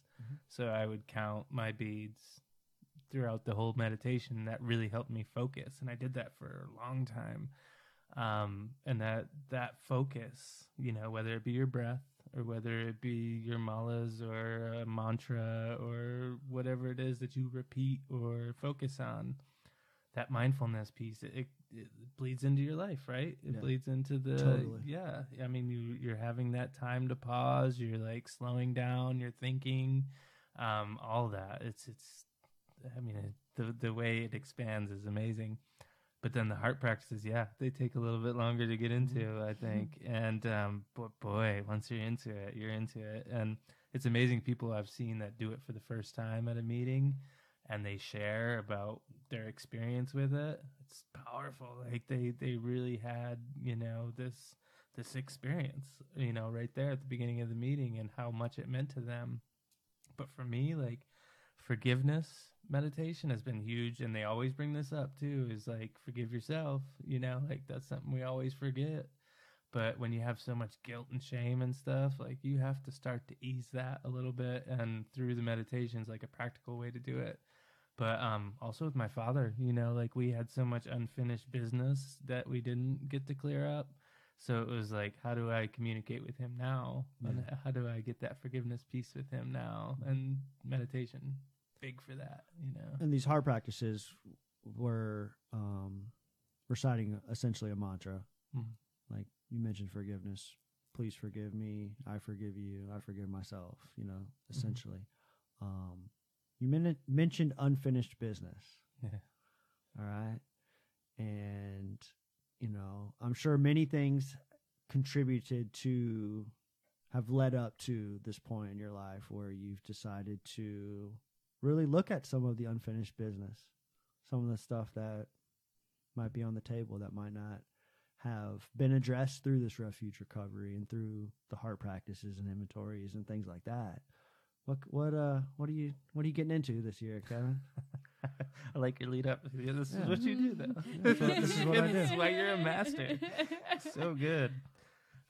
So I started this little group, and it's very intimate right now, but it's around the book A Year to Live, and it's by Stephen Levine, however you want to say it. That was Noah's dad, or is Noah's dad. So he wrote this book, and it's all about like learning how to die. Yeah, Essentially, that's exactly what it is. That's what it exactly is. what it is. And I love this because big part of my addiction, huge part of my addiction was fear of death. Yeah, dude, totally. Huge. I think everybody, Right? Yeah. But then in addiction, I'm running straight towards it. Trying to die faster. Brilliant. I don't give a shit about life, right?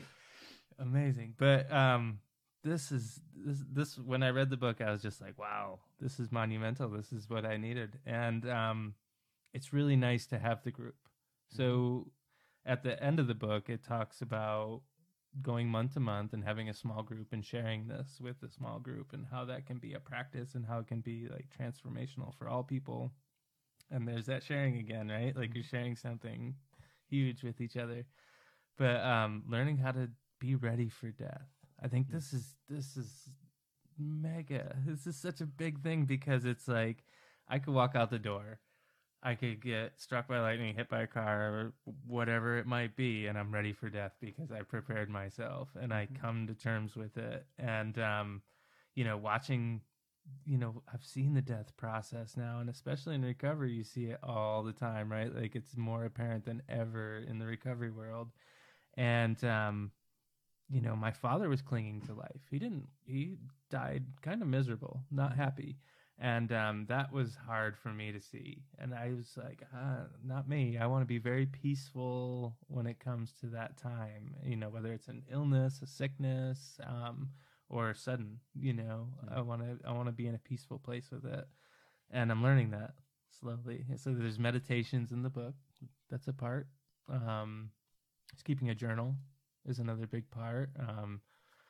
Started both those practices, and we're a month into it, me and my little group, and it's great. I love it, and I'm really hoping we make it through the whole year. The whole idea is, right, like you have that year to live, so each month you're progressing towards your death, and you're noting your emotions and how you're feeling about it. And at the end of it, you want to become fully alive, right? So you want to be living life to the fullest and the most alive that you can be right before you die. Right? It's beautiful, man. Yeah. So many people are wanted faced. you in there. Yeah. I couldn't commit, man. How do I die with all this going on? You got a lot going That's on. what I was trying to figure out. I thought about it. I got a man. mushroom for that. Yeah, I bet you do.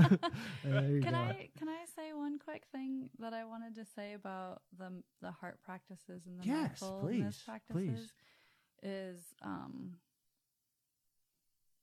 it's really interesting to watch. I've watched it so firsthand with Kevin, and it was such a neat thing to watch. I know what they're doing for me and how they've changed for me. It seems so contradictory that I've always really loved myself, even when I was depriving myself of food and like these things go through my head. I still have always had a really deep love for myself, which doesn't really make a whole lot of sense, but I'm lucky. Thank you, angels. What I got to witness with him doing the meditation, because he was coming with me to a different meditation center, and it was all just mindfulness, I guess. And then I started watching. He came home from rehab and still just in this like shame and guilt. I'm sorry I did all this stuff to you, blah, blah, blah, blah. Did stuff to myself. And seeing what I saw in his relapses, which I won't get into detail, but it was not pretty. And then watching him meditate, and over the course of the last year and a half, watching him do these practices and falling in love with himself. Not like with himself, but in love with himself. And like that has been the most beautiful thing to watch. One of my teachers the other day at the studio said something to me about reflecting on watching me grow and watching me turn into a lotus and like all of this stuff. And I'm like, and she's like, I know what you and Kevin were going through. I'm like, I'm nothing. Have you been paying attention to what he's doing? Like he is a completely different person. It's just been a beautiful practice, and like watching him process, I guess, but watching him do the practices and really like himself. The transformation was so huge, he decided he was ready to die. Right? Is that what? The time is coming. He's I'm like, good. and I'm good. I'm out. No, but it's really interesting. Like what I'm finding with this process too is that you kind of do a life review. Totally. Yeah. And I'm looking at it and I'm like, man, I've accomplished a lot of the things that I wanted to accomplish, and that, I still have goals and dreams and things like that. But it's like, if I did die, I don't have that whole, like, I have so many things to do that I haven't done. I've done a lot of great stuff, and it's awesome. And it's nice to be at that place in life, and everybody could be, you know what I mean? Like, do you feel yourself that, you got a million things that you have left to do? No, I wouldn't say left to do. Uh-huh. I would say, if anything, there's just like some guilt over like lost time. You know, like being out there for, I'm 37 years old. I was in active addiction for half of my life. You know, so like, I feel like there's I feel like I have a lot to make up, a lot of time to make up for. Does that make sense? You know, no matter how much I forgive myself, no matter how much I continue to grow and to continue to learn how to love myself and continue to allow that to like blossom that you described, there's still that like missing time that I need to make up for. I try to do that and be happy with it, with whatever the outcome is, though. You know, that's the practice. So, one other thing I was kind of like wanted to talk to you, Kevin, about was you're a father. Yes, sir. Of a teenager. Is that true? Oh yeah. That's a man there. It's a man. No, he's still a child. And so, like, what going through what you've been through, right? And him probably like witnessing some of that.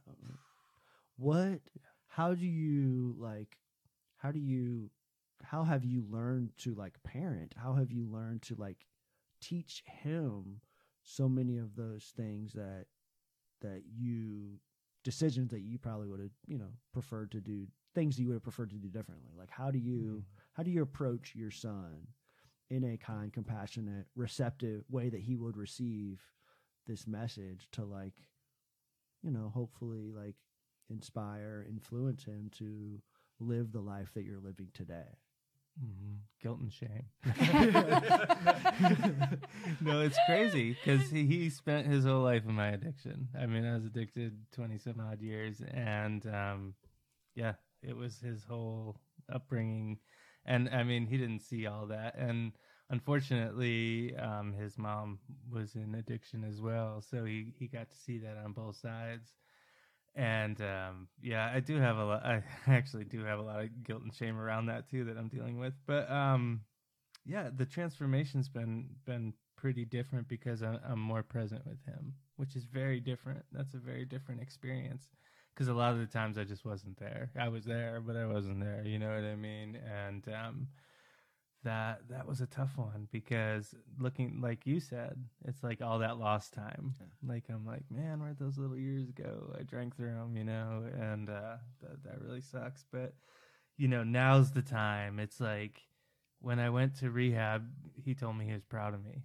And I was like, big one, you know, like huge. Awesome. Thanks for saying that. Because he was somebody that I really thought, like, just looked down on me, you know, like my dad's a fuck up essentially. And it's big, you know, for him to say that and to actually watch me go through this process, because it's taught him, like he's told me, I don't want to drink ever. I don't want to, you know, try drugs. And he hasn't. He's a pretty innocent kid, like and young man. And rather. He's been to some refuge meetings with us. He's come to refuge, yeah. Fell asleep in a meditation. Who hasn't? I think we all do. yeah. But he it was just great meditating exposure. better than the rest of us. Yeah.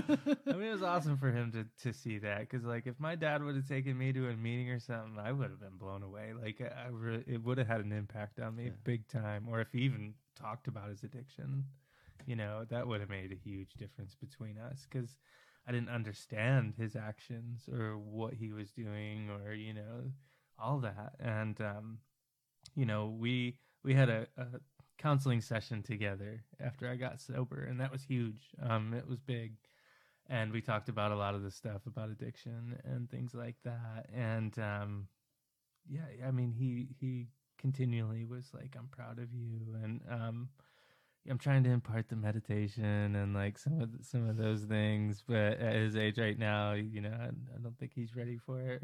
He's not that open to it just yet.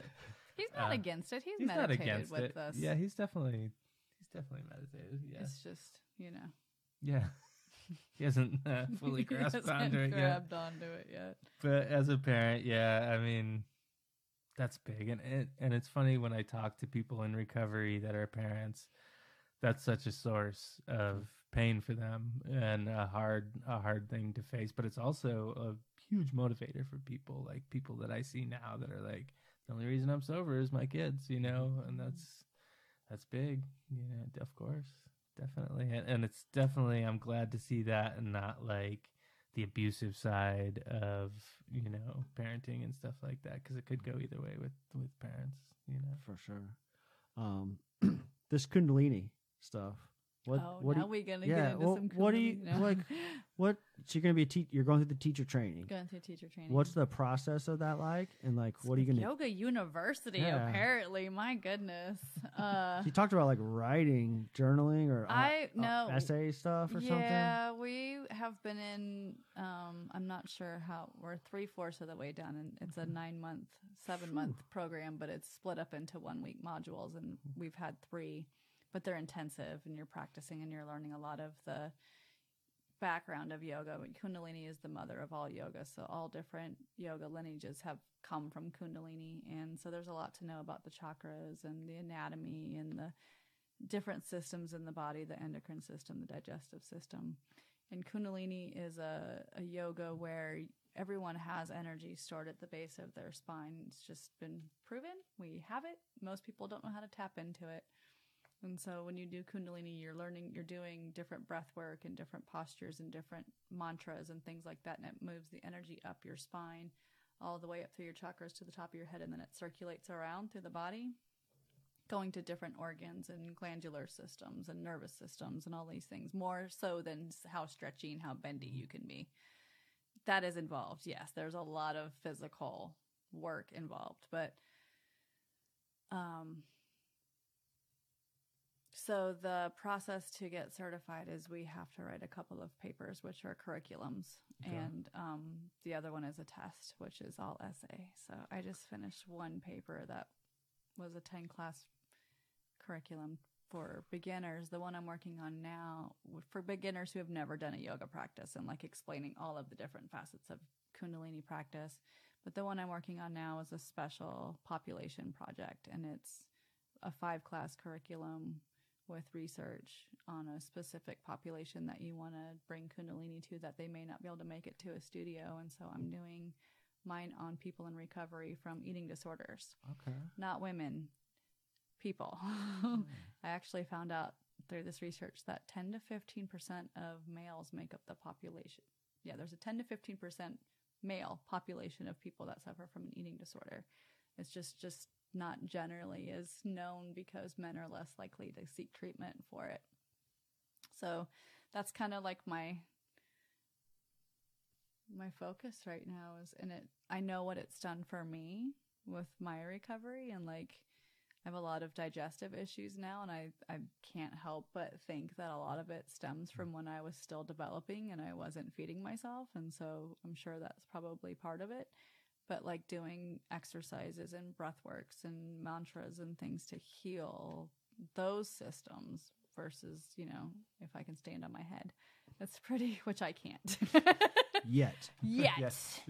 Maybe if I use a wall, I can, but, you know, it's pretty important. Is this something that you're going to probably pursue once you get the certification? Is take it into some? I would love to. Absolutely. I actually started, I don't know if you remember, I only did it for a few months and the attendance wasn't great, but I was doing a refuge recovery yoga class, and it probably was more the time than anything. It was on Saturdays. And, but yes, I would absolutely love to take it into treatment centers, and I've actually talked to substance abuse treatment centers about meditation and yoga and stuff like that. But then I got into this training, so I kind of put all that on hold because I don't like to do things halfway. I like to be full in. Do you have to have experience to take a Kundalini class? No. It could be open to any. It's open to anybody. level. Absolutely. And a teacher should be more than happy to offer modifications. Cool. That sounds interesting. Joe's always talking about it on the podcast. He's always like talking about like, you know, he's kind of like into like psychedelics and stuff like that. And he's always talking about just various states of consciousness that can be achieved through Kundalini. And the interesting thing is Kundalini came to the West in 1968 from Yogi Bhajan, who brought it here from India. And the reason he brought it here was because it was the hippie days. Hippies, Everybody was all messed up and on drugs. And he's like, you don't need substances. Let me show you what you can do with moving energy in your body. And at the same time, you become healthier, happier, and holy. That was like his big thing, the 3HO. And he also said, I'm coming here to teach people. I'm coming here to teach teachers. I'm not coming here to get disciples or students or followers. I want to teach everyone how to do this so you can go teach people how to do it. And there's a man in my training that's 69 years old and had a heart transplant 5 years ago. What's up, John? And he's in there learning how to teach. I want that to be me. We got to practice Cam Delaney. You're going to be the 300-year-old man. Come on. Before we wrap things up, man, like we spent a lot of time tonight talking about experiences and recovery and stuff like that. But you guys like also are into like traveling. I noticed you traveled a lot this year. What was that? What's up with that? How'd that happen? What do you do? We recently went to Ecuador for 2 weeks at Christmas with Kevin's son, and we both volunteer with the Literacy Council of Buncombe County. I'm starting to lose my words. And we both tutor English as a second language to folks, and my lady is from Ecuador. And first day I met her in January of last year when I first started working with her, I asked her where she was from. She said Ecuador. She's like, oh, you have to come for Christmas. And I'm like, okay, sure. Every week for 7 months, she told me what the price of plane tickets were until they were finally, she's like, we bought our plane tickets today. I want you to come. And we bought them that day, and we spent 2 weeks with her and her family all over Ecuador. I mean, we were going to family dinners. It was a family reunion with like 60 people at some time, and here's the 3 green cards. Let me say, if you're going to eat the guinea pig, which they call koi, be very careful, because I was pretty down and out sick eating on the guinea pig.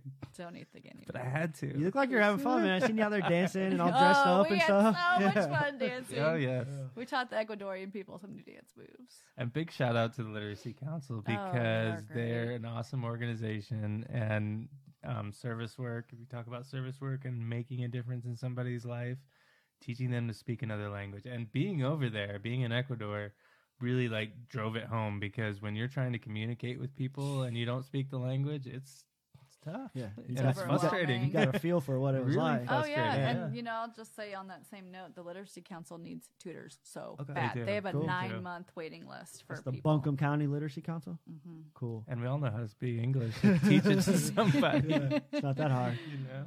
Well, listen, guys, thank you so much for you. the time, for the invitation to your lovely home. Yes. How can people connect with each of you if they're interested in chaga, if they're interested in yoga? We're both on Facebook. Facebook? Jill Facebook's big. Phoenix. Or you can email. I just got my own website officially, Boom. like yesterday, BlueRidgeChaga.com. Yes. Pretty easy. Or Blue Ridge Chaga Connection. Sorry, don't forget the connection word in there. Yeah. Sweet. Yeah. Appreciate you guys. Thanks for tuning in to NC Raw. Visit our website at www.ncraw.life to subscribe to the website, where you can receive exclusive content delivered directly to your inbox. Y'all have an awesome night. Thanks. Peace. Bye.